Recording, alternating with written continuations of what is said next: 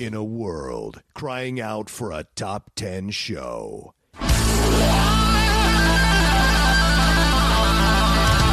John Roca and Matt Nost are here to bring you the top 10.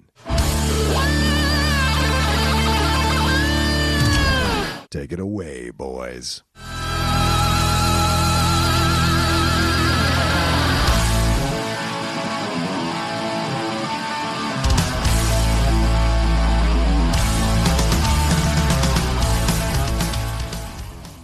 Welcome, everybody, to this week's episode of the Top 10 Show. I am John Roca.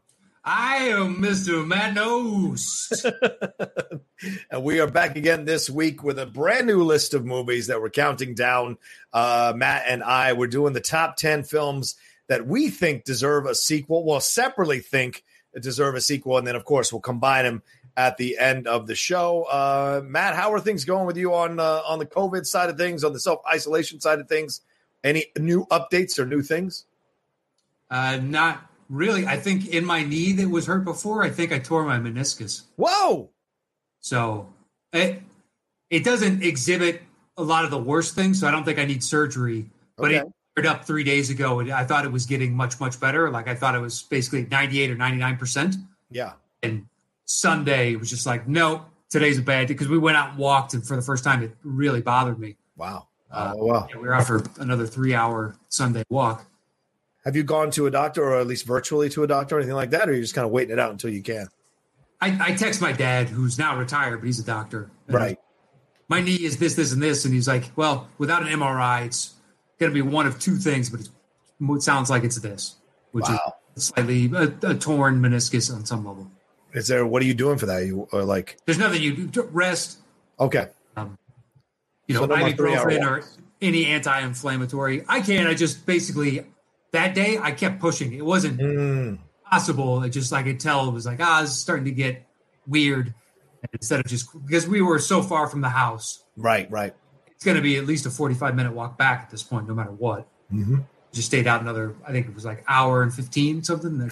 You're like, screw it. We're out here this far anyway. Well, because we were walking over through the hill in Silver Lake, where you drop down on Silver Lake Boulevard, the one that connects over to the 5. Oh, yeah. And then we just have to go down to Sunset, and then we can make our way back, so we don't have to walk back over the hills to get over to our place. Cool. So that's how we get out, take the dog, and we just go walk through the hills, and then you just end up somewhere back near your place. Yeah. But yeah, that's the only big. I mean, it was hot today. It's supposed to be hot again tomorrow. It's back into the summer weather already here in as we turn the corner into summer. It's been getting hotter and hotter. I liked the rainy weeks we had. I liked the overcast days we had, but now it's back to that regular rhythm of being hot as hell all the time in Los Angeles. So it's crazy. Well, the nice thing is the start of next week, and this is weather talk, so this is what you get with COVID. The start of next week is supposed to be low 70s. Oh, for us, and then it'll slowly, gradually go back into, and then summer sets in, and it's going to be 90 degrees or better more often than not. Yeah, I agree. It's going to be fun. All right. Well, that's what we're doing today. Matt, do we want to do any more chitter chatter or jump on into this thing? I mean, unless you want to talk about whatever you've been doing. No, just building up the channel. That's all I've been doing every week. Building up the channel, putting on new content or new episodes of the shows I already have, and then I'm trying to get onto Twitch. I just subscribed, and so I've got a thing there, and so I'm going to figure that out next. That's the next frontier in this whole situation. But I've been getting a bit antsy at times. Just kind of like I'd like to go to a restaurant. I'd like to sit down. That was me yesterday. Yeah, right. You have the moment. You're like, oh, I was doing all right, and then you have that moment that comes, and you're just like, God, I just want to go and do something. Do anything. Yeah, freaking anything. Right. Absolutely. Yeah, we were out on our walk, and we were like, you know what? I bet you we can get takeout ice cream. And we found ice cream places that were open, but you could only get takeout pints. And you're like, oh, I don't want to eat a whole stinking pint. Like, I just wanted a scoop or two. Yeah. You could do that. I don't come in. I just come to the door. Not happening. That's right. They weren't. Tomorrow, the world opens back up ever so slightly here. So that's right. Yeah, you still can't dine in, but you can go get stuff. More and more eateries will be open for sure. Yeah. So at least you can get out, go do something. Yeah. Maybe I can find me a set of weights finally. All right. Well, there we go. Let's jump into our thing. Top 10 movies that deserve a sequel. Matt, how does the show work? Once we set a topic, we go our individual ways and create personal top 10 lists. Show back up here. I do my bottom 3. He does his bottom 3. I do my next 2. He does his next 2. Then we trade one apiece. Once we have revealed our personal top 10 list, we create the shows between the two of us. Boom. Last of my breath. All right. Matt, take it away. So I don't know how you went through and devised what movies would qualify for you. Okay. For me, it was, do I really want to see a sequel to this movie?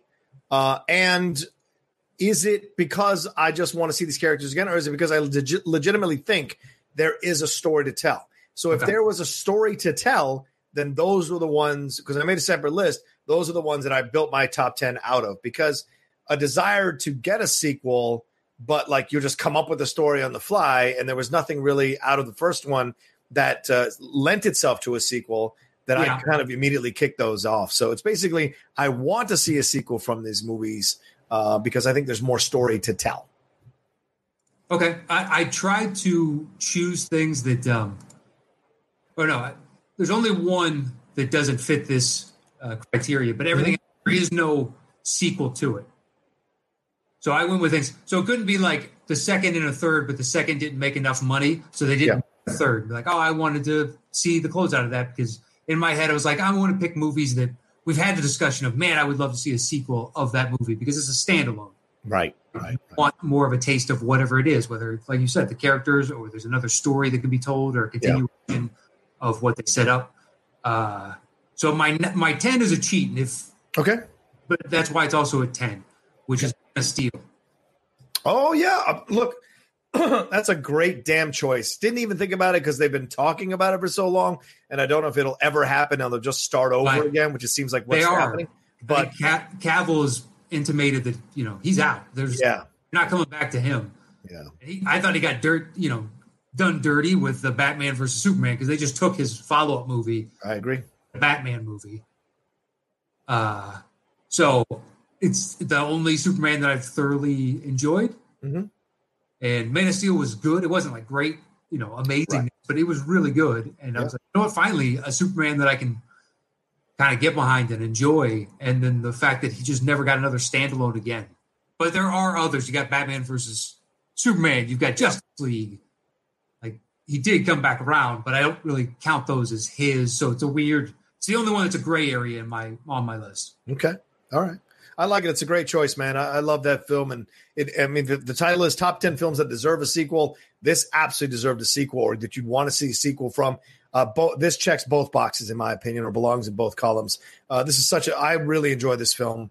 I would say I love this film. And I would love to have seen a second attempt at this, continuing forward. What's the relationship between him and Lois? I know we see shades of it, obviously, in Batman versus Superman and in Justice League and in other films, but like, I would like to have seen him be the lead of his own story in a sequel. That would have been nice to continue this relationship and to continue this relationship with him and Harry Lennox. And if Harry Lennox is a legitimate Martian Manhunter, then how that plays into a sequel like Man of Steel as well. And do we get Apocalypse? Do we get Darkseid? Do we get, what do we get? That's what Granny Goodness. What do we get? Mr. Miracle. What do we get? I would like to have seen that. So myself personally, yeah. So that's a great choice, Matt. What's your 9? So my 9 is the Pirates Band of Misfits, the stop motion animation. Oh, great choice. Yeah. It's good film. It's singular one-off. I think it's the script is really good. It plays for kids, and ultimately I think the movie is really about them fighting the system in Hollywood, because the way the Queen views pirates is, you're obsolete. The world has moved on from you. Like, why are you wasting your time doing this? And they're all questions I'm sure they get nonstop of, we can animate other ways. Like, it's so time consuming, painstaking. This is of another era. Right. It's like, because we're pirates. That's what we do. But it's beautifully done. There's a lot of, great jokes in there. The voice casting is excellent top to bottom. Yeah. And I thought it was a lot of fun. And it's one that you could. It's like after you saw The Incredibles, when's the sequel? And it took 13, 14 years. Eventually, that one to me, walking out, I was like, I hope that does enough money, because you could easily just keep spinning this into more and more movies. Yeah. Well, I mean, yeah, it was a fun movie to watch. It was remarkably enjoyable. I thought I was going to be bored. I thought it was going to be a lot of dad jokes or a lot of easy jokes.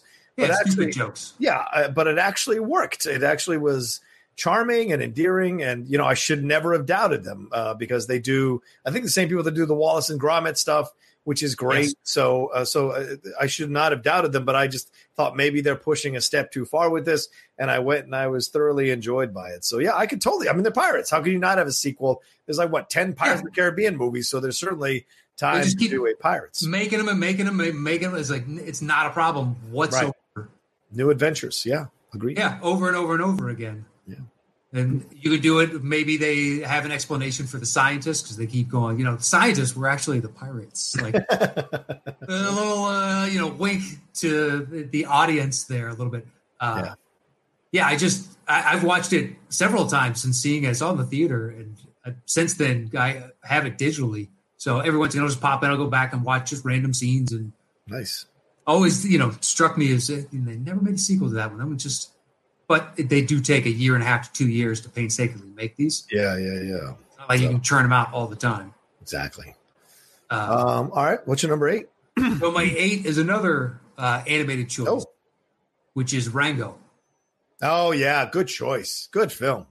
Because Depp's character is an actor. Right. An actor that goes into a part. So then he leaves this town, and he, like a chameleon that he is, finds himself in the midst of another story and becomes a completely different character, because that's the nature of that chameleon, Rango himself. And just, they had such a firm grasp on the world the first time, like they're out in the West. So all these haggard variations of different animals just beaten down by this completely desolate and parched landscape. Yeah. Bill Nighy is the snake. What an excellent villain, using the rattle as the revolver. Yeah. They just had a firm grasp of all the different nuances and the lines from the characters, the books, et cetera, et cetera, et cetera. I really wish, is it Gore Verbinski? Yeah. This in between different pirates. Hopefully him and Johnny Depp come back to it. But I know that to make it, they rented a house up in Bel Air or something, and they sat there for a year just writing it, storyboarding and everything. Jesus. Yeah, the whole animators and writers and the director, and that's where they went to work, and they just go up there and something like a year. But it shows. Yeah.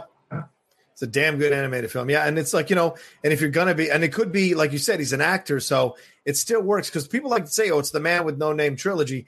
Yes and no, because those films are not connected. It's not the same character going from place to place like Yojimbo does with Yojimbo in Sanjuro, right? That's the same character. Those are connected.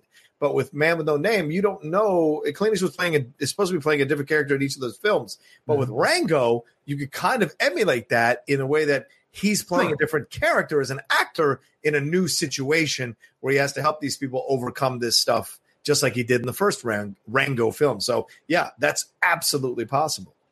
Yeah. So say you wanted something other than the West. What if he happens to find him in, down in South America, and he is some sort of stumbles into, has to be a scientist and is exploring the rainforest. Right. Or make him an archaeologist out in Egypt, and they're dealing with mummies or something. I don't know. Right. It seems like it'd be endless, because this character just morphs into. And it's a great introduction to him as he's walking into the town. He's trying to establish what he thinks he should be in the West. Right. Mimicking his walks after other characters, trying to find the one that he feels that he should embody. Yeah, exactly. An actor finding the little beats and what works, and he's almost as shocked. That one to me was just I can't wait to see another one of these, but it's not a Minions type of franchise thing, so I can see why they wouldn't make it. Sucks. Right. What are you gonna do? Yeah, fair point. My number 10 is a 1980s film that I had to put on my list, because I've been saying it since the 80s that I wanted a sequel to this movie, and that's Running Scared, the Gregory Hines, Billy Crystal film. Yeah, I mean, that film is just so incredibly funny. It still holds up for me.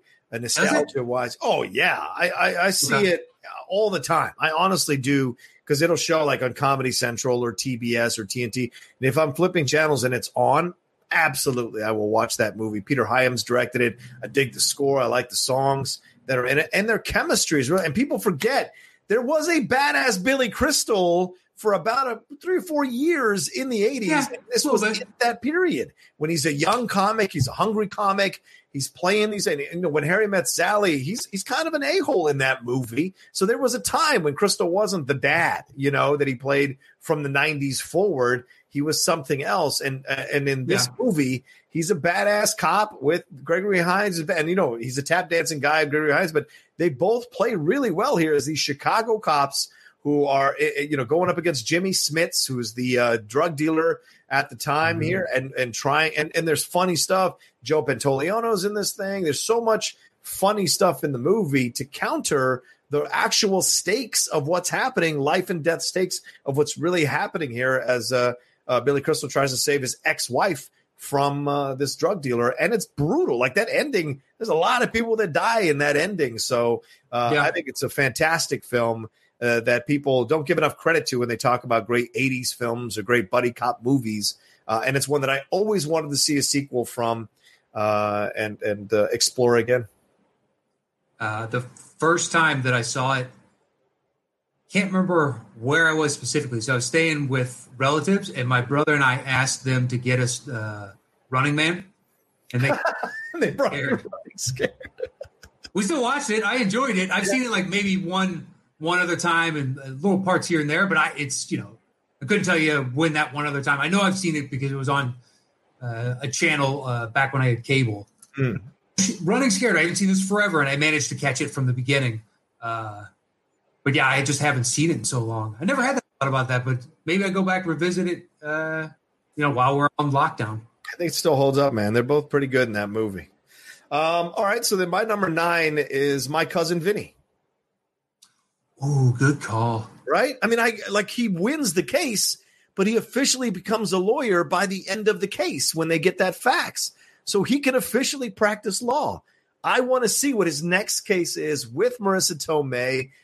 Could it be in New York? Could it be them exploring some kind of like, you know, embezzlement scandal or something like that? It would be interesting, or a crime or a murder. He's defending someone once again who is unfairly being convicted or arrested of a crime. So that would be fun. Could it be a stocks thing, right? Because at the time when the movie came out, I think it was the early 90s or late 80s. So there was something here to explore in the stock market. There's all kinds of stuff that could have happened. And I love that character that Joe Pesci creates in My Cousin Vinny, and his chemistry with Marissa Tomei is so perfect. You know, these Italian people, because yes, they have caricatures to their performance, but they're lived-in characters as well, and you sense there's legitimate love between these two people and the chemistry between them, and it's such a charming comedy to watch that I would like to have seen what was next in Vinny's life as a lawyer. What was the next case for him? You know. I like the stocks angle because then it takes him out of the courtroom. Right. He just manages to see through bullshit of whatever they're spinning. Yeah. And can distillate it in his every guy, you know, blue collar New York type of eyes that the character does, and be like, guys, this is what he's doing. This is the hustle. It reminds me of what Johnny used to do. Blah, blah, blah, blah, blah. Right. But I like that because otherwise you take him straight to the courtroom and he's like constantly winning in the court. I don't know. It seems more downtrodden character. So right. You have to allude to he maybe lost a couple cases and now he got another one type of thing. Or maybe he's got a family member who's been caught up in the Ponzi scheme. And so as a lawyer, like, you know, he's exploring the Ponzi scheme to reveal what really happened here and find out who's to blame for it. And then figure out some way to work in. Marissa Tomei used to be working at her dad's garage. Yeah. That might be too forced. Yeah, but maybe she has some other. Her mom had some specific skill that comes up in this one. Yeah, could be that. Absolutely. That's my thing. So then my number 8 is Good Will Hunting. Okay. Yeah. I went back and forth. You know, I went back and forth on this one. It's a great point, Matt. It does kind of end, but I went back and forth on this one because yes, he's finally decided to go after her. but what is his life once he gets to California? He has no skills. He has no job. He has this morally principled thing. What is he going to do once he gets there? Plus, I mean, if in a idealistic world, Robin Williams is still around, so maybe Robin Williams is like his. Huh? I'm just kidding. Just kidding, like making wholesale changes. Ben Affleck killed him. So he's in prison. It went bad. I would like to see Ben Affleck again. Retainer, one of the best. You're suspect. You're suspect. Exactly. Vis-a-vis, just playing an idiot and fully knowing it too. He's not trying to. It's great. It's brilliant. But yeah, I would like to have seen like what he does next, right? Because he had all these moral stands about working for the NSA or whatever. But like, it's nice that it ends in a positive way that he wants to go after her. But we don't know what he does next. And no, that Kevin Smith thing does not count from Clerks 2 or whatever it was. I want to see what he does. Where does he go? How does he get a job? Do they stay together? What are the struggles? Because really, they barely know each other. And he's going after her to be with her and blah, blah, blah. So does his anger come up again? Do other issues come up again? Does he find his biological mother? Like, I don't know what there's something here. Is there a family member that kind of pops up or something like that causes some trouble? So I think there could have been something explored here as you go into the next level of a guy with this kind of, knowledge or ability has to confront as they try to take this next stage of their life, evolving as a human being. Would have been interesting. Just saying. Yeah. That one never even sparked to mind. Cool. But it's an excellent choice. So that was your 8? Yeah. What's your 7? My 7 is Constantine. That's a punt. Okay. Yep. Okay. What's your 6? My 6. So choice on my list I came to on my own, but eventually it's just like, you're missing something. So I Google search. I waited till the last minute and I saw this on a list and I was like, you know what? That's an excellent choice. I was trying to come up with 10 of my own and I wrote down 20, but there, you know what I mean? There was one missing out there somewhere. So I think it's got endless possibilities. Galaxy Quest. Oh, great choice. Yeah. I went back and forth on it. And I was like, I like these. I think these other ones I would want to see more. But yes, Galaxy Quest, great choice, man. Well, yeah, because we've seen Star Trek do it. It's why the believability of it is higher for me. How they progress from going from just actors to living in a world where this could now exist and watching them grow. And maybe the next one focuses more on like Sigourney Weaver's character, or you get other people to shine through it. You see how they, become more like their characters on some level. Yeah. But a little humor of like when they're in the engine room and it just does the absurd things going in. Why would you ever design it? You keep running into these stuff made for television because it looks cool, but there's no practicality, no logical reason this would exist. And running into that over and over again. I love the rock monster. Yeah, the rock monster is great. Yeah, so coming up with various, because it's menacing, but it's not over the top because they already had that final winged villain type of thing. Yeah. But so to create these more Star Trek-like type of menaces throughout, I wonder if you would have to kill a couple red shirts, validate the fear that Sam Rockwell has. A couple of guys, yeah. Uh-huh. Do you have a name? Do you even know? No, I don't even have a name. Yeah. I don't know. Exactly. He's just freaking out the whole time. We always die. Oh. So I just, because they have, like other things on this list, they have a firm grasp of what they are. Yeah. I agree with you, Matt. It would be fun to see a sequel. And there's been rumors for years that they been working on a sequel because everyone's still alive. Except for Alan Rickman, obviously, but everyone's still alive that they could use. So that could be it, right? I mean, if you really get away with it, you could do almost a Search for Spock where they try to like find a way to bring Homie back to life or whatever in space. They try to find this planet that'll bring Alan Rickman back to life, that character, and maybe comes back to life in like that Grand Moff Tarkin, Princess Leia type of way in Rogue One, where it's like CGI'd like that. That could be a lot of fun. I know it would be weird, right? It would be weird, but it could be something because they're spoofing the Star Trek stuff. It could be something where they spoof it in that way. I think people have a greater attachment to Alan Rickman than they do to Cushing. Yeah. Thing.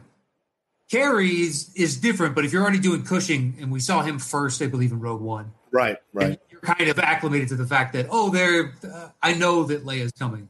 Right.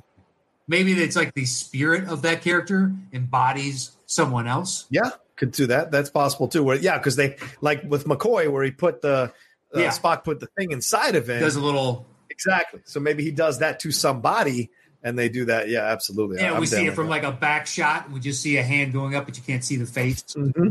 And he just puts his consciousness in someone else. Just says, "My Grabthar's hammer," and puts it inside of him. Yeah, I like that idea. Yeah, maybe the second actor finishes that line, like whatever. Yeah. I can't remember specifically, but as soon as I read it or someone said it, I would know it. But that was my 6. All right, my number 7 is Dread. That's a punt. Okay, fair. Then my number 6 is Inception. Okay. Yeah. I want the answers, and I want to go deeper and deeper into the dream thing, because if he's in a dream world, then I think Ellen Page is going to try to pull him out of it. So what would be that situation like if Ellen Page is the one who realizes that DiCaprio has chosen to stay in that dream world, and she knows that he has to come back out because maybe something has come up, something like somebody's using this for evil. So she has to go and pull him out of this bliss with his kids and Michael Caine and whatever, so that he can like find a way to circumvent this person from like using this technology to take over a country or the world, maybe in some nuclear way.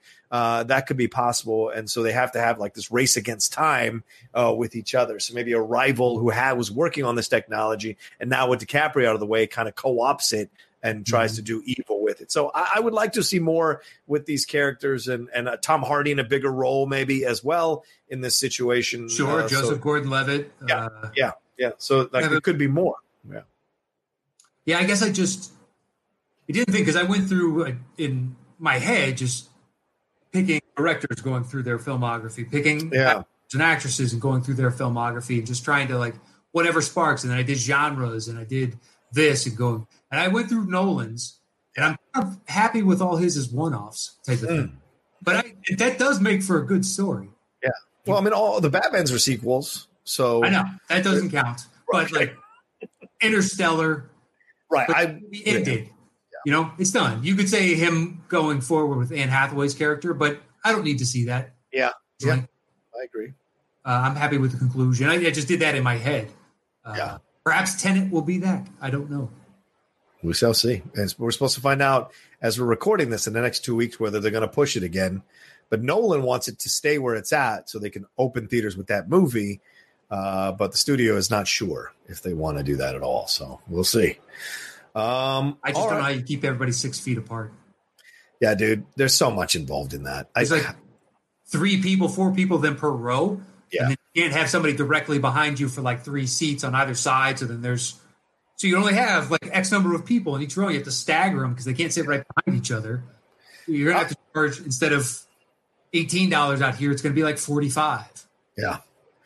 I almost feel like I think people wanted to go back to work. I totally get it, but I almost feel like arts and entertainment and sports and all that can sit to the side for a while. I just think it should. I think it should for a while until we're all sure, or we should all go back full bore right back into it.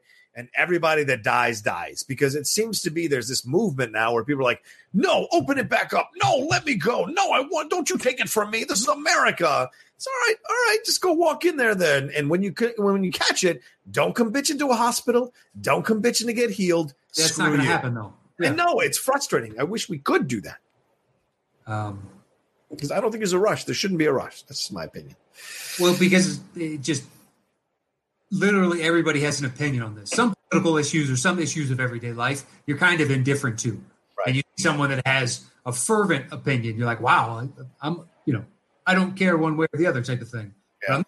Everybody's got an opinion because it's affecting every single individual. I just don't want to put the responsibility on these kids who are working for minimum wage or a little bit above in these movie theaters. Like we're already seeing, like I heard 2 stories already over the last couple of days, that Family Dollar security guard that was shot by a family. Yeah. And then today or yesterday, I think it was this morning, actually, I read about 3 McDonald's employees in Oklahoma who were shot by a woman who was told that she had to wear a mask to come in to get her food. And then when she fought them on it, they said, well, she tried to sit down at one of the McDonald's tables so she could eat her food. And they said, no, you're not allowed to dine in. That's the law right now, or the rule right now. And when they tried to get her out, she wouldn't move. So it got a physical confrontation. She goes out to her car. She gets a gun, comes back in, shoots 3 of the employees and kills one of them. And it's like, what are we doing? What the fuck are we doing? So it's just like, it's frustrating to me, this desire to run back to everything. It's like, it's been 2 months. Can't you all just calm down for a little bit? It's only been 2 months. Yes. So. I saw a video of a rally outside of Michigan. Oh, yeah. One of the louder areas of their governor put in place a long time ago was early on adopting of like, we're going to shut this stuff down type of thing. Right. Showed up to protest. And it's one of the 4 that when Trump tweeted out a week and a half ago, got to liberate Michigan, along with Virginia and 2 other states, because they were all protesting on that day. But I saw a clip of it. The guy, one of the people speaking, I don't know what group, what day, anything about it. And he's like, I mean, who came up with this 6 feet away from each other? They just make numbers. They just pulled that right out of their keister. And you're like, I would just imagine it's the minimum distance, because the average sneeze or something is going to come out at like 100 and some odd miles an hour. Right. The wind resistance and friction of just the atmosphere itself slows it down to a crawl. It's about 6 feet-ish. They're ballparking it for your own. It's just like I don't come to you for that type of advice. Whatever, the guys around him have like AR-15 slung over their shoulders. Like, okay, I would come to you for how to oil a gun. Yeah, right. Listen to me. I will listen to you about that because you're much more of an expert. Yeah. The other experts are saying, probably shouldn't do this, and be like, you know what? They get paid for these very specific situations. We don't want to be the president in the fucking cataclysmic terror, the movie, the 2012 that's about to happen that doesn't listen to his science advisor. Yeah. Right. We have the answers when you fucking don't, and you know it. Yeah. We've seen this movie. Sit back. Yeah. To think that there's some big conspiracy theory or big conspiracy among all the health officials. Yeah. Why they got into medicine was to turn into Machiavelli. Rule us all by fucking medical fiat. I think my favorite meme I saw. And listen, we're not trying to get political. We're just saying, like, we don't want anybody to die of any political spectrum or any political belief from this thing. So why not adhere to the rules so that everybody is safe? The levels come down for a little bit longer, and then we can start to walk back into everything. But we're slowly get back into. Yeah, we're so spoiled and privileged as a country. We want to run back to everything. It's okay to take a break for a couple of months. Sadly, there is a calculus at that national and international level. Yep. Of at what point is the economy more important than the lives? Right. The entire world shuts down. There are politicians sitting down having that discussion right now because that is their job. They are supposed to play devil's advocate and worry about, macro things. Yeah, yeah. Force themselves of their humanity, and it sucks, but it's a weird time to be alive. So anyway, what's your next choice? Well, let's take a break. I think on that note, before we jump into our top fives and hear from our sponsors here on the Top 10 show. Okay, and we're back here. Thank you for those of us who are watching us on camera. We had to take that pause because for the audio listeners, they're going to hear those promos on the podcast feed. Mm-hmm. Let's jump into it. Matt, what's your number 5? My 5 is in no little flashing picture type thing. Oh yeah. I'm sorry. I didn't put that up. You're right. I love that last time. Just out of nowhere. Bam. Here's just a static picture and bam, right back. I'll create something I can put our audio under. So I'll put it up for like 3 seconds and pull it back down. We'll see. Anyway, what's your number 5? My 5 is The Nice Guys. Oh, good choice, man. I went back and forth on that one as well. But I kind of was like, I saw what I needed to see here. I'm good. But I totally understand if people want to see more. Yeah. Yeah, they had such a good rapport between the two of them. Mm-hmm. And to see those two characters basically grow into some sort of like friendship, partnership between the two of them, I thought the next, this is a violence scaled back version of Lethal Weapon. Yeah. You could make 4 of these if you really wanted to. And I'm guessing it comes down to Shane. It's Shane Black again. Yep. Because he writes and directs, so it's on his basic schedule. But if there was another writer, you could just fit that into, I don't know if kind of give up that much control. But I mean, the chemistry between the two of them is just dynamite. And then also Gosling and his daughter, the actress that plays his daughter in the movie, are excellent as well. And then she has a good dynamic with Russell Crowe too. Just the progression of that, they easily could have made 3 of these to me. Yeah. I don't disagree. It's such a good movie. And it's, like Kiss Kiss Bang Bang is good. But this is like he took that formula and kind of expanded it out even more and, put it in a time period piece because it's set in the 70s or 80s. And you have what's happening there and you have good character actors all around. I mean, who plays the villain? Who's the mom? Kim Basinger. She's fantastic, chilling as the villain in the movie. And then you got Crispin Glover. Wait, what's his name? Is it Matt? Who's the guy that plays the assassin? The good it's not Crispin Glover. It's a dude that looks like. Is it Matt Bomber? Is it Bomber? I was about to say it's one of those guys that's really handsome. Looks like 7 other handsome. Right. That people have put up and can you tell the difference? I saw, and it was him because he's on Last Tycoon, isn't he? Yeah, I think so. Yeah. I haven't watched that show, and I was like, oh yeah, that dude who looks like kind of Cavill-ish, but Cavill is a little bit more distinct. There's one dude who looks amazingly like him. Yeah, I mean, great actors all around in that thing, and they're fun to watch and enjoy. So, yeah, totally respect you wanting to see another one of that. All right, my number 5 is 7. Okay, how do you do this? Okay, because what happens after? How does David recover? No, David goes to jail. What happens to David after the situation and he loses his wife? Spoiler alert. In the way that he does he come back?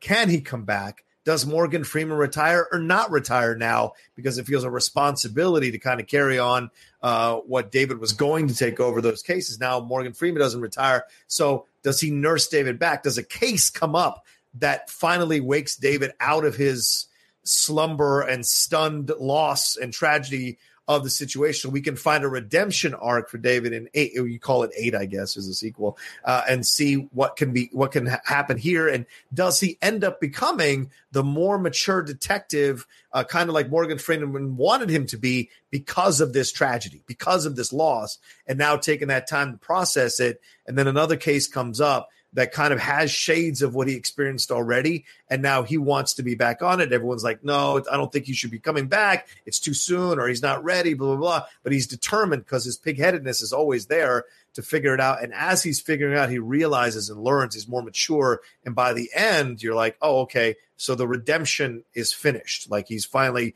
he's processed the death of his wife. And now he can be a good detective going forward. Now Morgan can retire and we're done. So that's kind of what I was thinking. I mean, he goes to jail. It's unfortunate. Yeah. He killed a man in cold blood. You think he goes to jail for killing the dude who cut off his wife's head? Yep.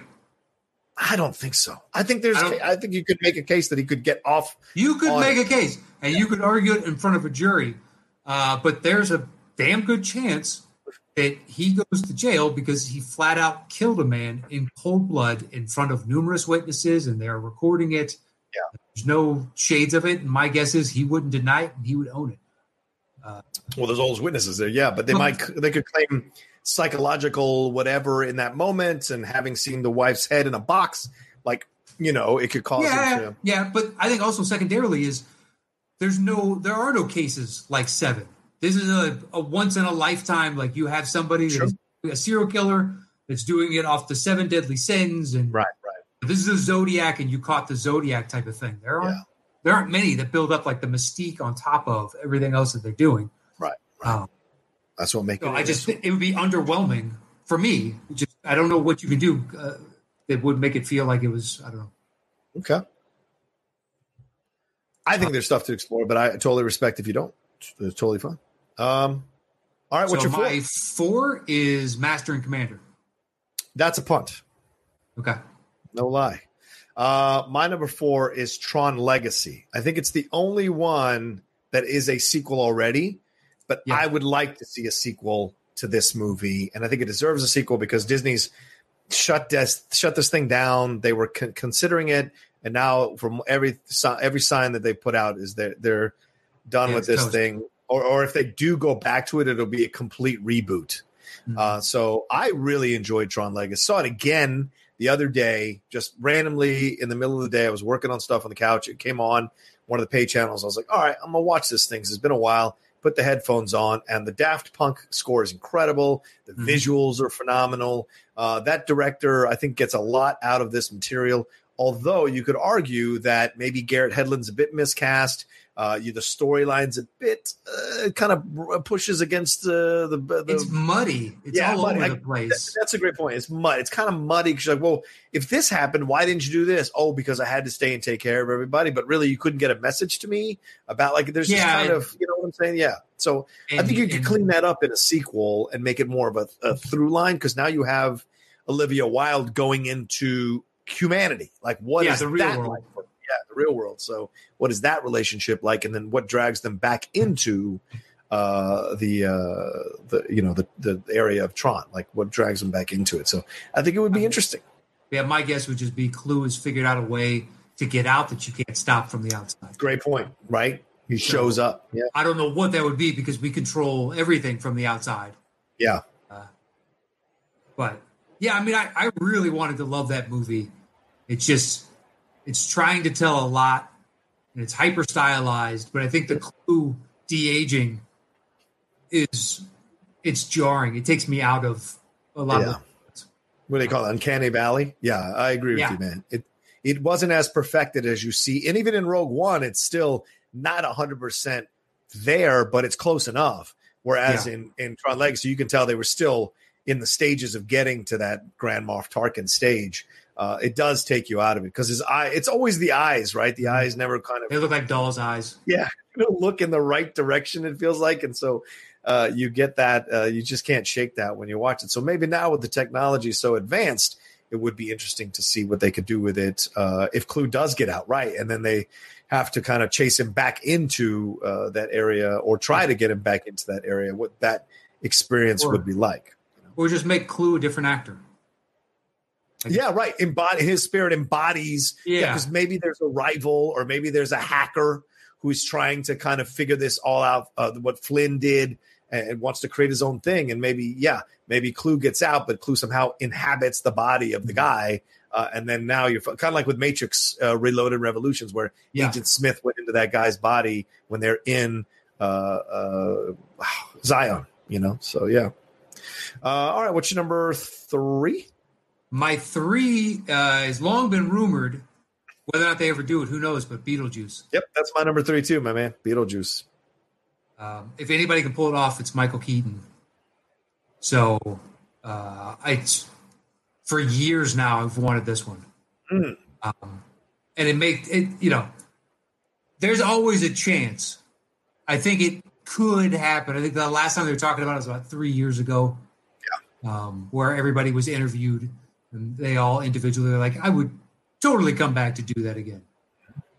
Whether or not schedules or it's money or whatever the case is, or maybe Tim Burton has no desire to go back for it. I don't know. Yeah. He was a hit, I'm assuming. Mm-hmm. Dumbo didn't do well. Nope. But would you trust him to do it now, man? Like at this age, as old as he is, would he be capturing the spirit of the first one as well as he did when he was younger? I wonder. You talking about Keaton or Burton? Burton. Keaton is fine. Keaton will absolutely be Beetlejuice till he's 80. He has no I think he could play it till he's 80. Like, he's so perfect for that kind of thing. I'm talking about Burton because I don't think Burton has had a good movie in quite some time. And so, that's the playful young Burton with the gothic sensibilities. Would he be able to come back and do a good job with it? I wonder. I think so long as the script was solid and Michael Keaton was game, I think it's possible. Okay. The whole thing hinges to me on him and whether or not you can really bring that character back. But it's completely conceivable. And now when you go back and watch it, having seen the breadth of his career, it's an even better character because it's anomalous within everything else he did, and it's so fully formed. Yeah. He just has a full handle on exactly who Beetlejuice is the whole time throughout that movie. Yeah. Now, when you bring back Gina Davis, Alec Baldwin. I think you kind of have to do Winona Ryder. I think you can't bring back Gina Davis and Alec Baldwin unless you're going to do de-aging technology. They're not going to get old as ghosts. I know. So you'd have to de-age them in some way, or it's a new couple, a new house, something like that, which is probably what the angle is going to go. And then they go and find Winona Ryder, or whoever the person is goes and finds Winona Ryder, and she helps them kind of navigate, kind of like the old Nightmare on Elm Street when they went back and found Heather Langenkamp, who was from the first movie, to help them deal with Freddy. So you could go that route with the Beetlejuice sequel as well. Yeah, yeah, I like that. It's a good one. I'm trying to figure out who would be if you weren't going to do Burton, who would step in to direct that would really nail it? Del Toro, but I question the comedy, but he's got the style to pull. That's a great choice, Del Toro. He has a little bit of comedy in Hellboy, but it's not like Beetlejuice. Yeah, that's a good choice. I like Del Toro as a possibility. Yeah, that would be fun. Well, who else has the aesthetic to kind of pull that off? It's very singular. I agree. All right, so that's both our number threes. What's your number two? My numero dos is Apocalypto. Oh, good one, man. Good one. The conquistadors show up, and now what do the Mayans do? And right. Do they all, we know the outcome, ultimately, but the progression, and you could do just another vignette where it's a short amount of time, like when they're first there, or maybe after they've established a beachhead and you go 6 months in advance, and you go back to who they focus on the first one, which is people that don't live in the major hub of societies. They're still out in villages out in the forest, and it's the encroachment upon their villages. And it's them now, instead of fighting the Mayans who were coming before, now they're fighting the Spanish conquistadors. Right. And yes, I realize that movie isn't really historically accurate. Take specific liberties, but I've never seen anything else like that. And to see a Mayan civilization come to life was super interesting to me. Yeah.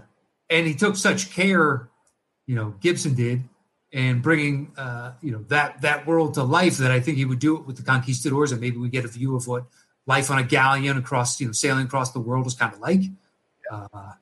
But yeah, when we were talking about doing this, it's what I would always love to see is this one. Apocalypto was one of my first ones that I wrote down. It's a great choice, man. It's such a fantastic film.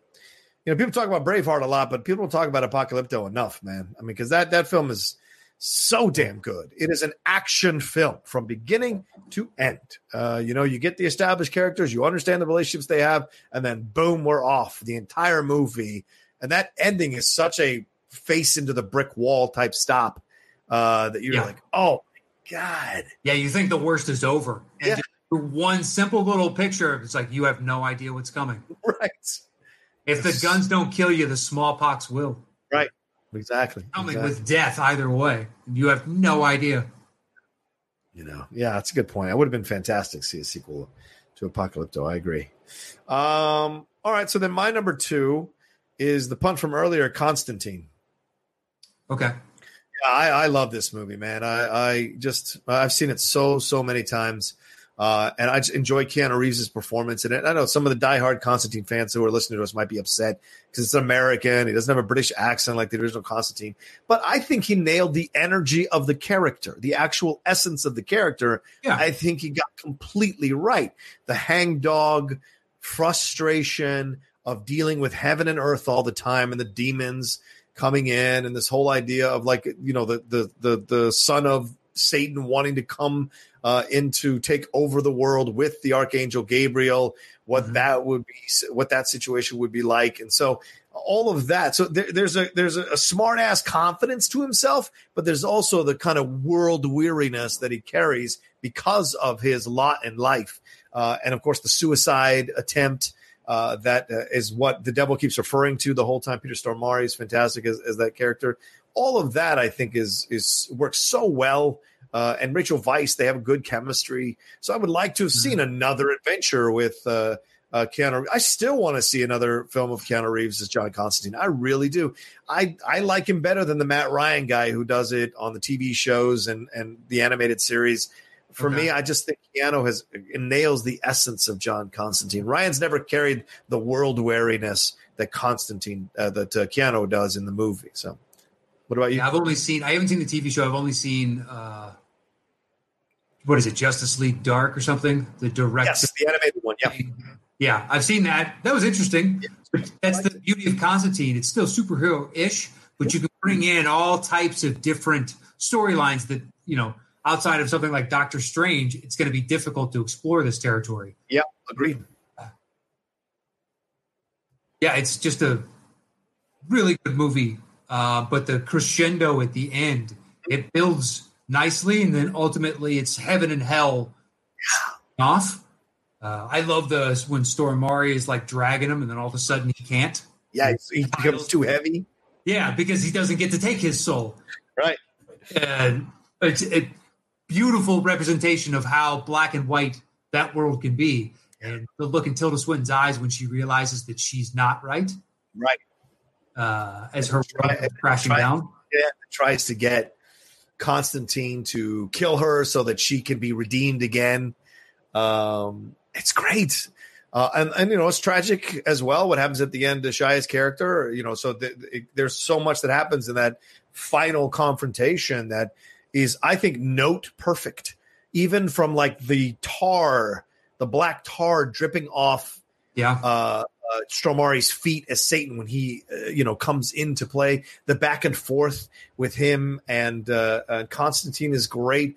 And and then when he reaches up, just when you think Constantine's going to get redeemed and pulls out the cancer, like just all of it just works so well that by the end you're kind of cheering to see what's next for John Constantine and Keanu's characterization. He's getting accepted into heaven, and as he's floating away, he flips off the devil. It's great. I mean, it's really good, and it ends and walking out of the theater like, man, I hope they make more of these because this was really good. And like Keanu, succeed outside of just Matrix type of thing. Yeah. I wish it had made more money because there's no doubt they would have made a sequel. There's no doubt, and there's been plenty of people who've tried to push for it to happen. So we'll see if it ever does as he's getting older. Knows? Getting older, yeah. All right, what's your number one, my man? Because I probably don't have it.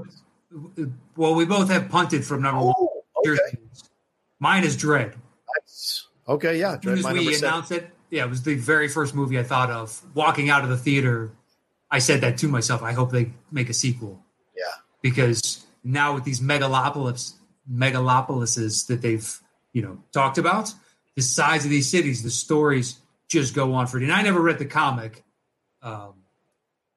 but the first one was such an abomination that when they talked about they're going to release this and make it, and I was like, man, I know there's a lot of superhero films, but they're going to remake that. Like, I think it's kind of a dead property. And it only suffered to me ever so slightly is because I saw The Raid 2 months before, right, month and a half before. In essence, the same plot on some level, but the slow-mo is such a great little cinematic device. Brilliant. Absolutely brilliant. When they throw the dude over the edge and he's slow-mode, now you're thinking about instead of something that should last 7 to 9 seconds to you, it feels like it lasted 10 minutes. Yeah. You just know of the inevitability of your death for that long. It's how that works on you mentally. It made sense to have a character like that when a city is that large to be judge, jury, and executioner because there's just too many people. There's no way that you could line up the courts. It's just unfeasible. So yeah, I wished from day one, and I know that people have asked him, Urban, several times, hey, would you be willing to come back and do this? And of course I would, but whether or not there's ever funding, it didn't make enough money. Maybe as a TV show, I don't know. Yeah, I think it would totally work as a TV show, like an HBO or HBO Max, even. I don't know who the rights MCU property. Yeah, it depends on if Disney and Marvel own his rights or not. Because obviously they're different. It was an English comic book artist, wasn't it? Yes, but it all depends on who owns the rights. But yeah, I agree with you. I'd love to see a sequel. As I said, it's my number 7. Because of and Carl Urban has always said he'd come back and do it. He pushes for it even on social media sometimes because he knows that film is a damn good film. And a lot of people who discover it enjoy the shit out of that film, and so because it's an action series waiting to happen. Yep. And so, fully formed. Yeah. TV show would be great, brother. I think a TV show is a brilliant idea because you get, especially after having seen Punisher and having seen Daredevil, there's no reason you can't do Judge Dredd as a TV series for 10 to 13 episodes and tell a fully fleshed out story and really explore the mythology of that character and the history of that character in those episodes. There's no way you can't do that with the incredible creators that are doing stuff on TV now with superhero properties. Or comic book properties. Yeah. Yeah, but I mean that is the lament of this list is that right. None of these movies more than likely will ever get a sequel. They'll get rebooted before they get a sequel at this point. That's a good point. Yeah. All right. Well, then my number one is the punt from earlier is Master and Commander, Far Side of the World. This is one that I know it's one of your favorites, Matt, and certainly one of mine. Yeah, I think it was my 4. Yeah. It's up there. There's such great chemistry between Russell Crowe and Paul Bettany. And obviously, we saw that in A Beautiful Mind, but you see it really here, how it comes to fruition. Two different men who approach the world in two different ways, finding a way to connect with each other and go forward and use the best of each other's abilities depending on the situation. And I loved this film from top to bottom, really enjoy the pace it takes. And then when the battle scenes happen, they're so realistic and fantastic, and you feel like this is what it would actually be like. And all of that. So, and I know there's a crap ton of books that this is based on, so you can keep going with the story. And I think it was a crime that because the film didn't make that much money, that we didn't get a sequel where they at least tried to do something, maybe reduce the length of the movie, but to bring all the characters back and then have them go on to a new adventure together, because there's a reason these characters have endured for so long in literature, because there's something about them that people want to read either for the first time or over and over again. And I think that would have worked to do a sequel for this film. I know. We've talked about this movie a bunch of times on the show. We're both big fans, and it's tailor-made to just go out onto the high seas and tell numerous stories of this. Yeah. It's one of the few like it. Yeah. Dredd is another superhero-ish, that exists, or Beetlejuice is singular, but a number that have been on our list be there are variations of this where I can't think of another high seas set in the early to mid 1800s. It doesn't exist outside of movies made, Mutiny on the Bounty type of stuff. Mm-hmm. And they don't make those movies anymore. And Matt, I'll say this: when I think of Russell Crowe, the number one role that comes to me is Jack Aubrey. That's the number one role. I know Maximus is the one that he's known for, and I think he won the Oscar for that one. And Gladiator is a good film, although I do have some issues at times with Gladiator. I think Master and Commander is a better constructed film than Gladiator, in my opinion, and I think it makes better use of Russell Crowe's natural acting talents. And so when I think of the best Russell Crowe character, I think of him in that cover on the DVD or on the poster, astride, large, holding the ropes. Yeah, holding the rope. Yeah, exactly. Above the ship, but he's massive with his British clothes on or British soldier suit on. It's fantastic. And so I would love to have seen him have another shot at this character, because it is a unique character in the lexicon of Russell Crowe characters that he's acted in. There's a real vulnerability and tenderness, but also determination. It's a nice combo to see on a guy like that, So and Paul Bettany as well. I don't think I've seen him play anything like this since. No, I don't think so. I can't think of anything off the top of my head. I'm sure there's been stuff that we missed, but I know the chemistry between the two of them is excellent, and from the surrounding cast, because there's a lot of people that you get a real sense of who this character is. Yeah. Just in the dynamic of everybody on the boat. Tons of when they have to cut the mast because it's a sea anchor, and the one dude that's out there, they don't want to do it at first, but he hands that little hatchet to another guy, to his friend, and basically he's like, I need you to swing this. You have to understand the stakes. It's either one life or it's 100. Yeah. And they all jump in to do it, or the guy that takes the cannonball and jumps off the side because he feels like he's cursed. Yeah. The thing that was part of the lore of going out and sailing. There were curses. There's mermaids. There's potentially sea dragons if you believe in that, because the ocean is massive and you have no idea. Right. It was a great choice. I mean, ultimately, that's going to be our number one. Oh, okay. Well, because we have it as a 1-4. Well, we both have Beetlejuice at 3. I would say a 1-4 beats that. Okay. Well, we're into the building list portion of the show, just like that. We don't have to keep going on. But I like it. I pull down the bongos right now. Oh, you take yourself out? Oh, Matt's going to come back in, I guess. He accidentally took himself out, so when he comes back in, I'll bring him back in. But yeah, that's our separate lists. There he is. That's our separate. There you go. I just told him you were coming back in, I'm sure. But that's our separate lists, and now we're going to combine them into one here to be the official top 10 list for movies that need a sequel. Matt said Master and Commander number 1. So what, Beetlejuice 2? Is that right? Yeah, I would say so. Okay. And then I have Constantine at 2. What do you have at 2?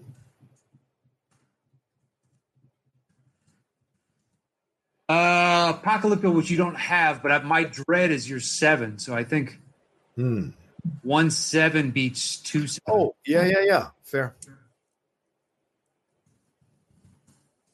Okay, so Constantine. Okay. So we're at 5 now? Correct. Okay. So Master Commander, Constantine, Beetlejuice, wrong. So my next one is Tron Legacy at 4. Okay, I don't have Apocalypto. Okay. You put Apocalypto there. I'm cool with that. All right, so Tron Legacy, because we don't have anything else in common, I don't think. No, I don't think, yeah. All right, so I've got Nice Guys at 5. Okay, I have 7 at 5. You seem to have an issue with 7, so we can put Nice Guys there. All right. And then 7 afterwards. Yeah. So we got 2 left. So then I've got my 6, Galaxy Quest. My 6 is Inception. All right, well, that's fine. We can go Inception on this one. You sure? All right. That's fine. All right, done. Cool. Awesome. All right. The top 10 movies that deserve a sequel. Yeah. At number 10. Galaxy Quest. At number 9. Inception. At number 8. 7. At number 7. The Nice Guys. At number 6. Tron Legacy. At number 5. Apocalypto. At number 4. Constantine. At number 3. Dread. At number 2. Beetlejuice. And our number 1 movie that deserves a sequel is Master and Commander: The Far Side of the World.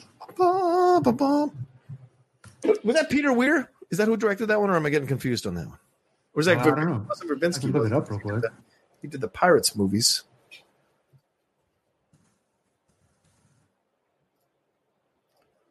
Was it Peter Weir? Was Peter Weir? Okay. That would be my default guess if I was in a Schmodown competition and that came up. So there you go. All right, great stuff, Matt. A lot of fun counting down these films, talking about these films, because we lament the fact that we're never going to see a sequel probably from any of these films, and so many on our honorable mention list as well, I'm sure. But a fun list to count down here on the Top 10 show. Anything else you want to say? Thanks to everybody that supports the show week in, week out, and everybody that helps us with it. Mike Shea, Joe Ibarra, Christos Alexakos, Matthew Hasso, and Kristen Smith. The 5 of you help bring this to life every week for everybody, and we appreciate it all the time that you put in to help make this a reality for everybody listening. Stay safe out there. Wash those hands. You can follow me anywhere at Matt Nost, and please check out my other podcast, Embrace the Hate. There is no new episode probably by the time you're hearing this.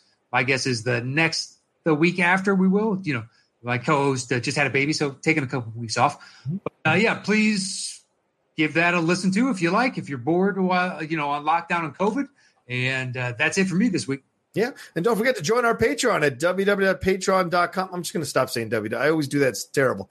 Patreon.com the top 10, the number 10 there. Go and see the multiple tiers that you've got to sign up and support the show. Certainly, we've made Topic Thunder open to everybody. So if you want to take part in Topic Thunder, you just have to donate at the $5 and above level, and you can send in questions and topics that Matt and I answer on an upcoming show of Topic Thunder. And they've been great lately, so we can't thank you enough for all the great questions you all have been sending. They've been fun to talk about, fun to discuss, fun to explore, and fun to jump into tangents on. So thank you so much. And if you want to be part of the train, come aboard the Patreon train, $5 a month, and you get to contribute and get all this other stuff, get a shout out when we do the shout outs, a lot of stuff. And then, of course, higher and higher you go, more and more stuff there. So thank you all so much. Follow me at The Rocha Says on Twitter and on Instagram. Subscribe to my YouTube channel if you want to see more stuff from me. That's youtube.com/John Rocha Says. And go and find the Top 10 YouTube channel, our Top 10 YouTube channel with our logo on there. That's how you find it. Or just type in our names and you'll see, you'll see there that where our YouTube channel is. Go and subscribe to the YouTube channel as well, so we can start to monetize this thing and turn more and do more with the Top 10 YouTube channel as well. All right, that's it from both of us. Thank you so much for listening to the Top 10 show this week. What do you say, Matt? Anything else? I think that's it for the two of us. Stay safe. Wash those hands. Stay 6 feet apart. We will see you guys next week on the Top 10 show.